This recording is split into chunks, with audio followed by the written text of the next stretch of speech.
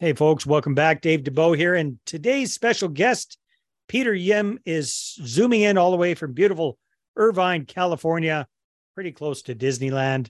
And Peter is a real estate entrepreneur, fairly new one. I think he got started a couple of years ago in 2020, right in the smack in the middle of the pandemic.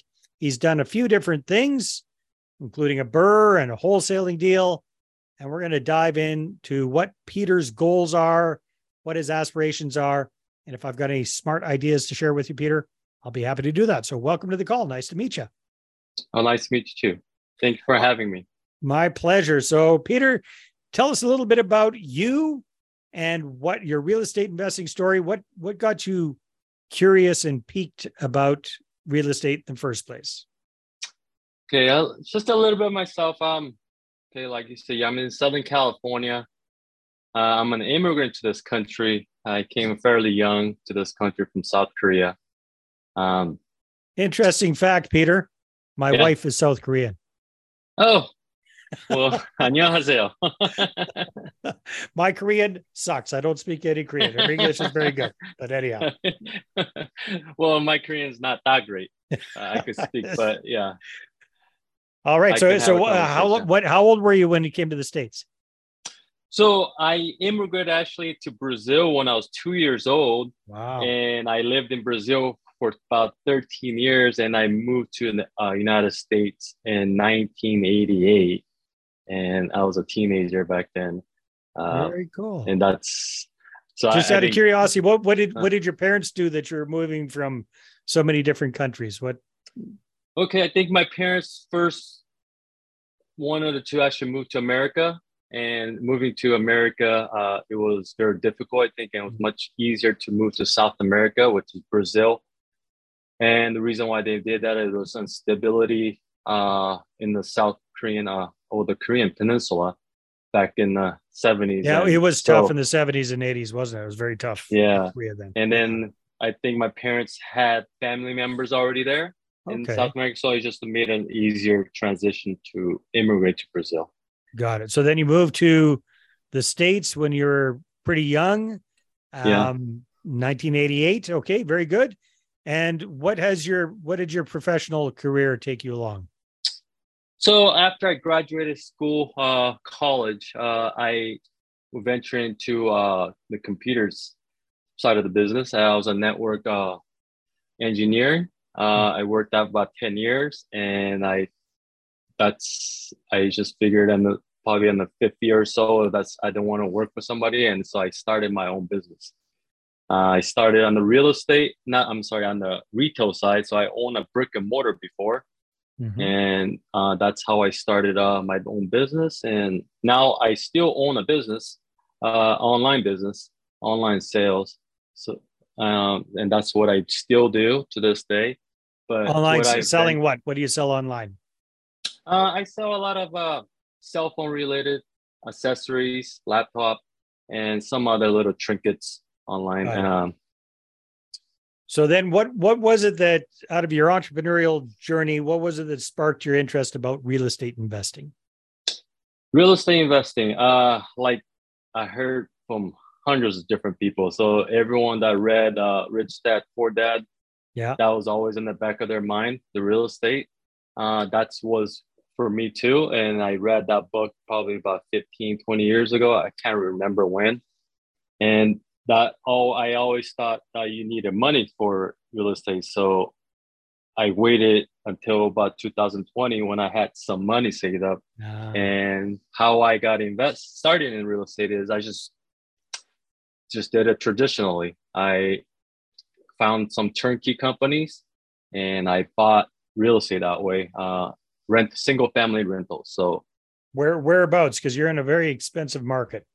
So I do invest outside of California, none of them in Southern California. Mm-hmm. There I have in 3 different states currently, Tennessee, Florida, and Alabama. Nice. All single family homes? That is correct, yes. And all turnkey properties? Turnkey property, yes. Okay, very good. All right. So you did 3 of those. Did you do all of those in 2020 or is that over a course of a few years? Course of the last about 3 to 4 years. Okay, very good. All right. So you got into single family homes, being a landlord. Did these turnkey properties include turnkey property management as well? Some of them have in-house property management, but some of them they just refer to a third-party property management. But bottom line is you've outsourced the management for the 3 properties. That is correct. Yes. Okay. So before we go on to the other stuff that you've done in real estate, what have been your big takeaways and your big learning experiences from the turnkey properties? Takeaways. If you have the capital to put the 20% down, it's very easy. There are plenty of properties out there to purchase as a rental.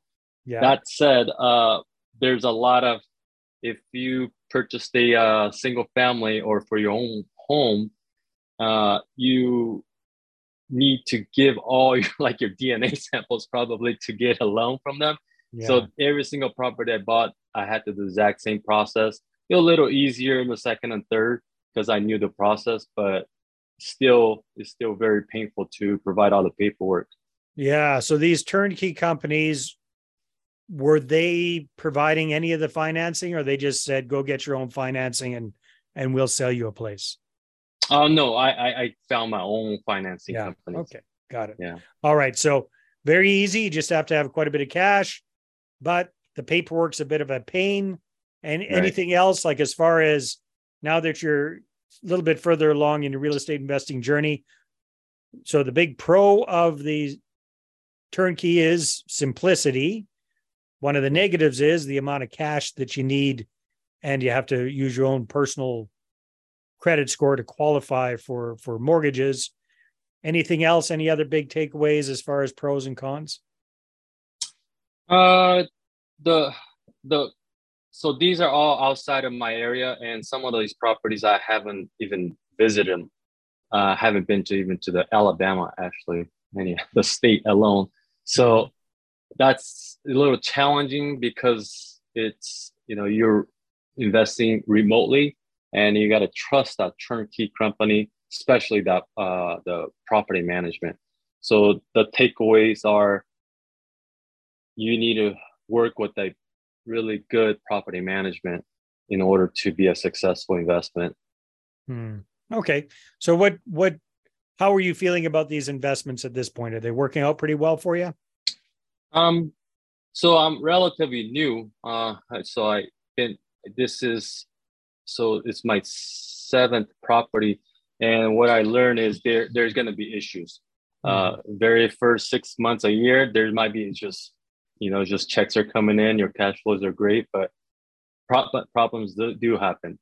Tenants do move out, tenants do damage your property, and it does happen. So very frustrating at the beginning because you don't know that stuff does happen, but it does happen and it's very normal. So those are the takeaways from that. Yeah. So maybe not as profitable altogether as what you were hoping they would be at the beginning, because like you say, 6 months, you can be getting those cash flows coming in nicely. But then as soon as somebody leaves, if you're vacant for a month, your expenses still keep going, but the income stops. Plus, then you have to pay the property management company to find somebody else to get in there. And then if the first guy damaged the property, you have to pay the property management company to fix it. Correct. That is correct. Yeah. Okay. Yeah. So, that's good. So those are those 3 properties. What other kind of deals have you done since then? You say you've done 7 transactions altogether? 7 transactions. So yes. So through these turnkey company, one of the turnkey company introduced me to a wholesaler mentor. So I took that mentorship, and this is where I going into the rabbit hole of wholesaling and creative financing. So from that point, I taken 3 different mentorships, and I learned a lot. So I didn't even understand what wholesaling was, and I did the wholesaling, and I didn't like it. So because you created a whole other job for yourself there. Correct. Yes. Yeah. That's not something I want to do going forward. But did you do some wholesale deals? Oh, I did a couple of them. So, Uh-huh. so I was able to do that, and I stopped after that because Yeah. it was too much work. So too much work. So again, for people, most everybody that's listening to this is going to know what wholesaling is, but the key there is to find motivated sellers, find really good deals, get those deals tied up under contract, then find a buyer for the contract, usually a flipper or somebody like that who's going to buy that property and then fix it up and sell it for a profit. Big challenge is finding these motivated sellers and getting the properties under contract. Everybody likes the idea of wholesaling because you don't need very much cash to get a property under contract. However, the professional wholesalers spend a whole crap ton of money on marketing and systems and software and VAs and whatnot to find all of these kind of deals. That's how they're able to do it at scale. So what was your big takeaway about the wholesaling as far as what was involved? So those are challenges I had. So I probably called maybe about 200 to 300 people in order to get one contract. And that said, so I'm not very good at it. So I was very new to it. So probably a very good wholesaler could probably have done 3 or 4 of them within those calls. But I was able to do one.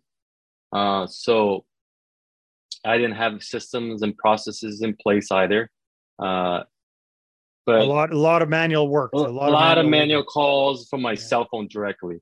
And a lot of people not that happy to hear from you, I'm sure, as well. From me, exactly. Yeah. Especially when you're trying to lowball them. So that's another part that I didn't like is just getting way under market value. So in order to make money, and the flippers needs to make money, so you need to get it a lot lower than the. So what, if you don't mind sharing, Peter, I'm just curious, what with your first 2 wholesale deals, what kind of fees were you able to generate for yourself from doing those? How much? So combined, I was able to make about $30,000, which is really good for my very first. So I tell that to a lot of people, and that they say that's amazing. Why didn't you continue doing it? So, but because that was. To make 30 grand, that was 600 calls that you had to go through to get those 2 deals done. Correct. How long did you focus on that? Like how long was that gosh. Take you? It probably took me about 3 to 4 months or so. Yeah. Yeah. And it was consistent calling every day. Yeah, exactly. Yeah. Okay. So 30 grand in 3 to 4 months, not bad, but it's a painful way to make a living. That's doing those cold calls. All right. So, but you got good at not being shy on the phone. 600 phone calls will get you out of that comfort zone and get you comfortable talking to people on the telephone. That's for sure. Plus you got better at negotiating over the phone. You negotiated a couple of low ball offers, even though you didn't like doing that. So you did learn some very, very valuable skills, and you made 30 grand, which hopefully that at least paid for your mentorship and then some. Yeah, you did. Absolutely. But the biggest takeaway was the learning process for sure. Yeah. And getting comfortable talking to people. I was terrified, actually. My very first, probably like 50 calls. I was not very comfortable. But the more you do I it, admire you very much for doing that. That's awesome. Okay. So you learned what you don't want to do. Yeah. And through that experience, did you start seeing other things that were more appealing to you? Yes. So like everyone else, I talk to real estate investors, I get shiny objects. So I learned about bird method, and the bird method, I was like, wow, that's amazing. So I said, I need to try that.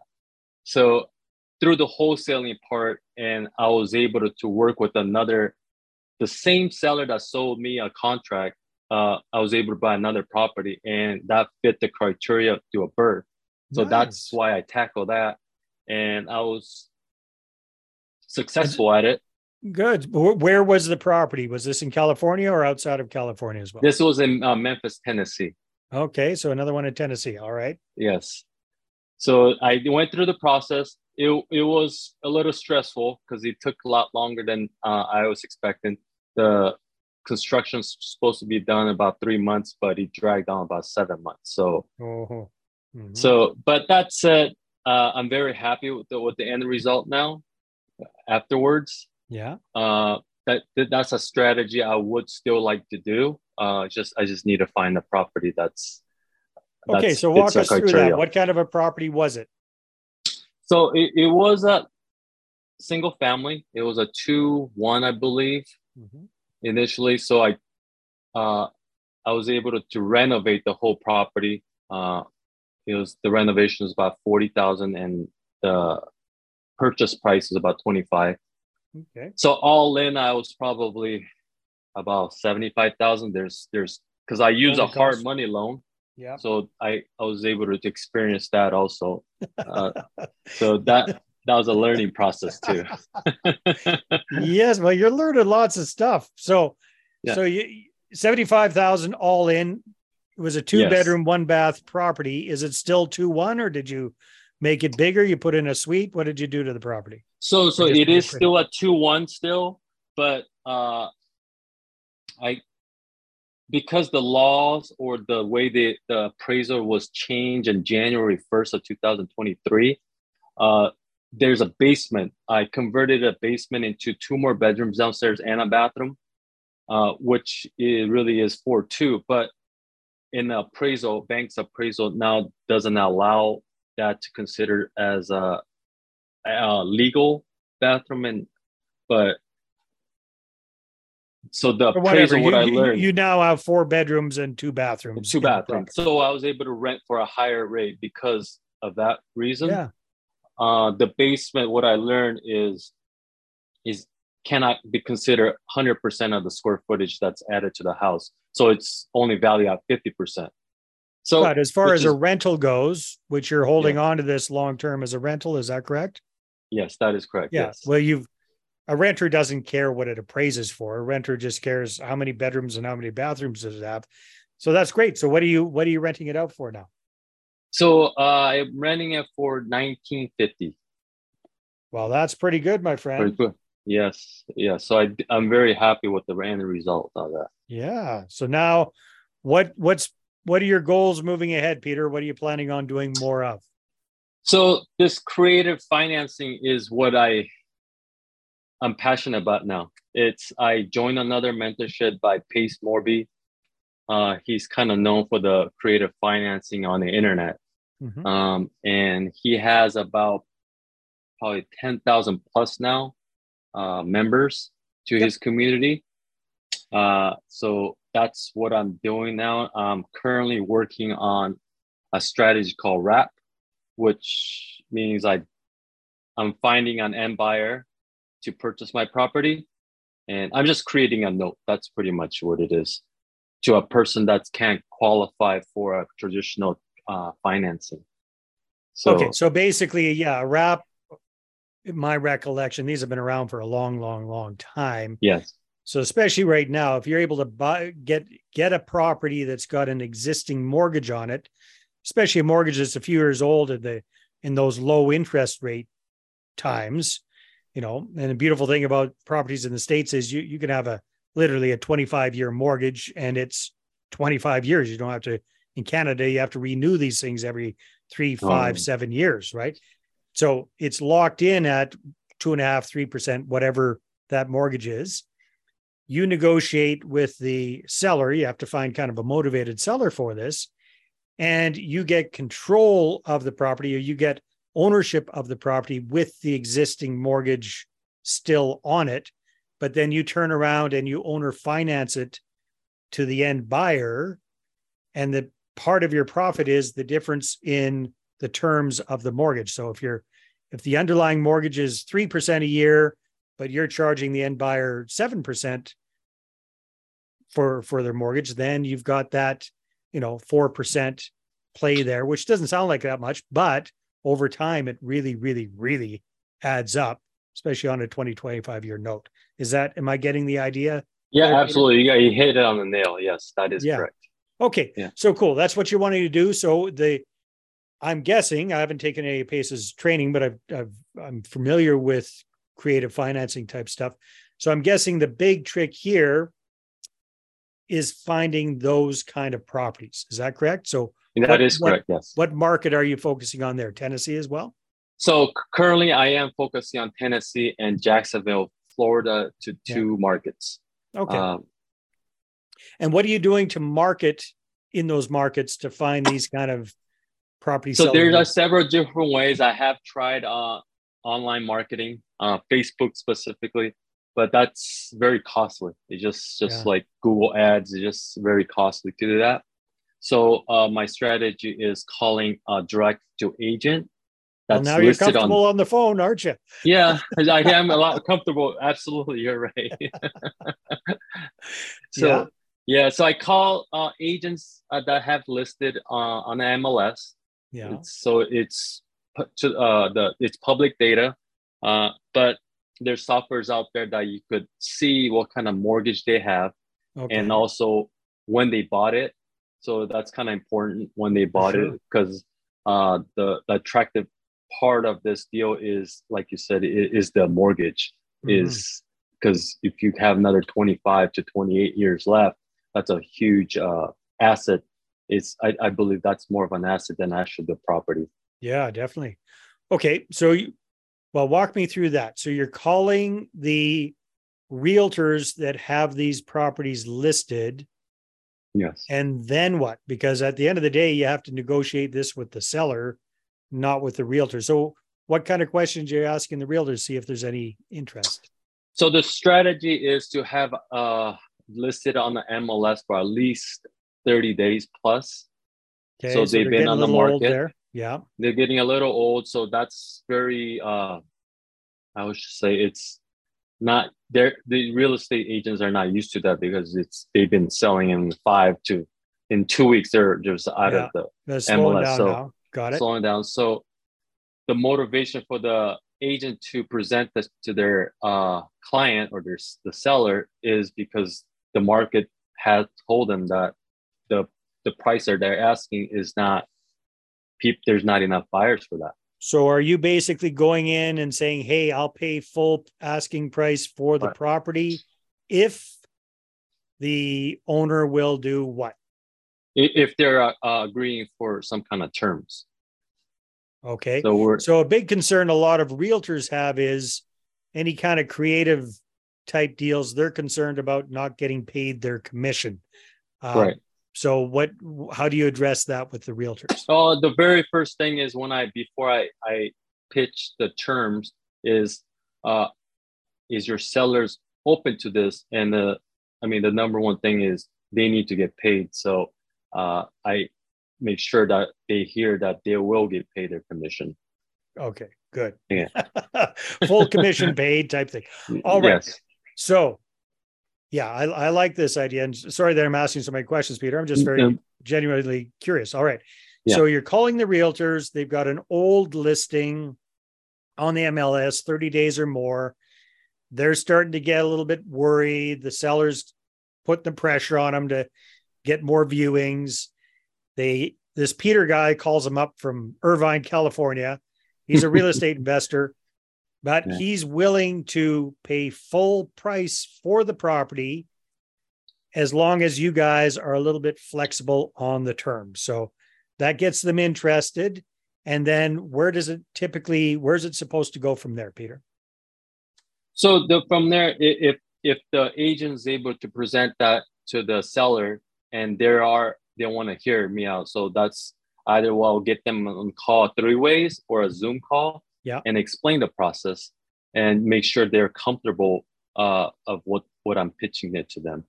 So basically, are you pitching them that you will get them their equity in cash or most of their equity in cash, as long as you can keep the underlying financing on the property in their name? In their name, yes. Yeah. Yes. Yeah. Okay. Because so that bottom line mortgage is not, it's not transferable. Yes. Exactly. Yeah. So the big benefit for them is a quick sale.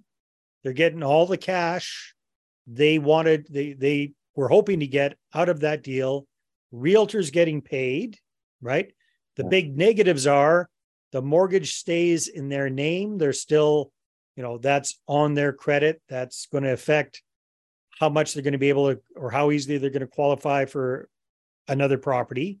Yes. Plus, if all hell goes to, everything goes to hell, they're responsible for that mortgage, but they're no longer owners of the property. Am I getting that right? That is correct. Yeah, if the contract is written that for some reason I don't pay the mortgage that I agreed to, the property will go back to them.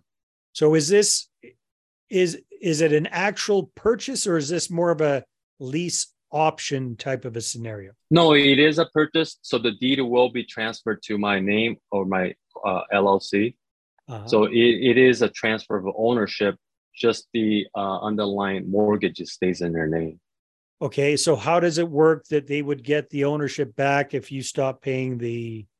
So how that works is I have a servicing company paying them directly, not directly to the seller, but to the bank. So to the bank, yeah. So there's a paper trail where this is all done legally. Yeah. And so and then they'll get notice every time payment is made by email. And if there's a default, they'll get notified right away. So that's when they can take action 5 to 10 years down the line, which the likelihood of the price of the property will be higher. So they can take over and do whatever they want at that point. But how would they be able to do that? Would they have to go through a foreclosure type process, or is there some sort of trigger that the deed goes back to them kind of automatically? How does that so work? Yeah, they could just contact the title company that we use to close this transaction, and they'll just take care of it. So basically, the title company kind of holds the deed in trust, for lack of a better term. Right, that is correct. Yeah, if you default, automatically when they contact them, they will just transfer the deed back to them. Well, that's pretty appealing. Yeah. That gives a big level of security for the seller. So the biggest hurdle then is just how this impacts their credit for being able to purchase another property. Would that be the biggest issue? So that could be an issue, but because you have a servicing company financing that, so you got to find the right financing company or mortgage company in order to qualify for another mortgage. Yeah. If they want to buy another home. This comes across a lot when VA entitlement. That's a big one. But it's not a workaround. It's actually legal to do this. It's in the HUD I forget the line in there, but it is totally legal. So you won't get 100% of that DTI. So your debt to income, you'll probably get about 80%. So how they calculate this is their rental. If you know what I mean. It's servicing their debt, even though there's their name. So that kind of erases that debt away, because that kind of makes sense, right? Because at the end of the day, you're legally committed to paying their mortgage. Yes. Which is almost like having a tenant in there paying rent that's just covering the base expenses. But if they can show on paper that they've got a contract for that, I get it. Okay, that makes sense. Yeah. Very, very cool. Well, thanks for explaining that, Peter. So, no problem. So have you done one of these yet, or are you just kind of in the process of kicking things? I have done it. Yes, I have done it. And that's what I'm in the process right now in closing the end buyer. Congratulations. Yeah, that's exciting stuff. It. Yes. So what do the numbers look like on this deal that you're doing, if you don't mind sharing? So the numbers, the purchase price was about $95,000. So it's a relatively low property. Yeah. The selling price is $110,000. The delta interest rate is 4.25 what I took over. And I'm selling at 8%. So there's about 3.8% or something. There's not a lot of big cash flow, but I don't have a headache of a tenant. Well, you know what? It's probably not bad cash flow. So what is it going to cash flow? So you don't have a huge amount of lift at the end, but the difference in those mortgages is huge. So the underlying mortgage is going to get paid down way, way faster. The principal, interest, and taxes, the principal is going to get paid down a lot faster than the new mortgage. And there's, it's double the interest rate, what you're charging with the new one. So what is that going to look like as far as net cash flow? It's going to probably cash flow because I'm not going to have any expenses just as a rental, property management, and then stuff that you need fixed. So it's about $400 that I'm going to be making cash flow per month. Right. Yeah. Yes. Very nice. And then is the goal there just to kind of hold that one long term, or as long as the new buyers live in it until, because once they sell the property, then everything kind of disappears. Yeah. Right. So is the goal to kind of hold on to that as long as you can, or are you going to sell the note? No, I'm probably going to keep the note. Yeah. The sellers, the buyers have told me that they want to pay off earlier, which I'm fine with that. So, but I am going to keep it long term. Nice. Because the longer I keep, I think I can make more money. So you bought it for $95,000. How much was the underlying mortgage? The underlying mortgage is about $70,000, I believe. Okay. So you had to come up with about $20,000 cash to buy this deal. Is that correct? About 17,000 or so. Okay. Yes. Yeah. Okay. Interesting. So moving ahead, is the big thing to come up with the down payment type money for these properties? Yes. So even though you taken over subject to properties, even if a seller doesn't have any equity, you usually try to put some money on their pocket. Yeah. So that's a motivation for them. So that said, I seen as low as like 5% entry fee, which means a $300,000 property, you still have to come up about $15,000 or $20,000. But it could go up to 10-20%, which 20% it doesn't make sense, because if you have good credit and stuff, you can just go to the traditional way and get your own mortgage. But that said, you're still trying to get these because of the underlying mortgage that's in place. Of course. No, that makes a lot of sense. Well, I'm just crunching some numbers here.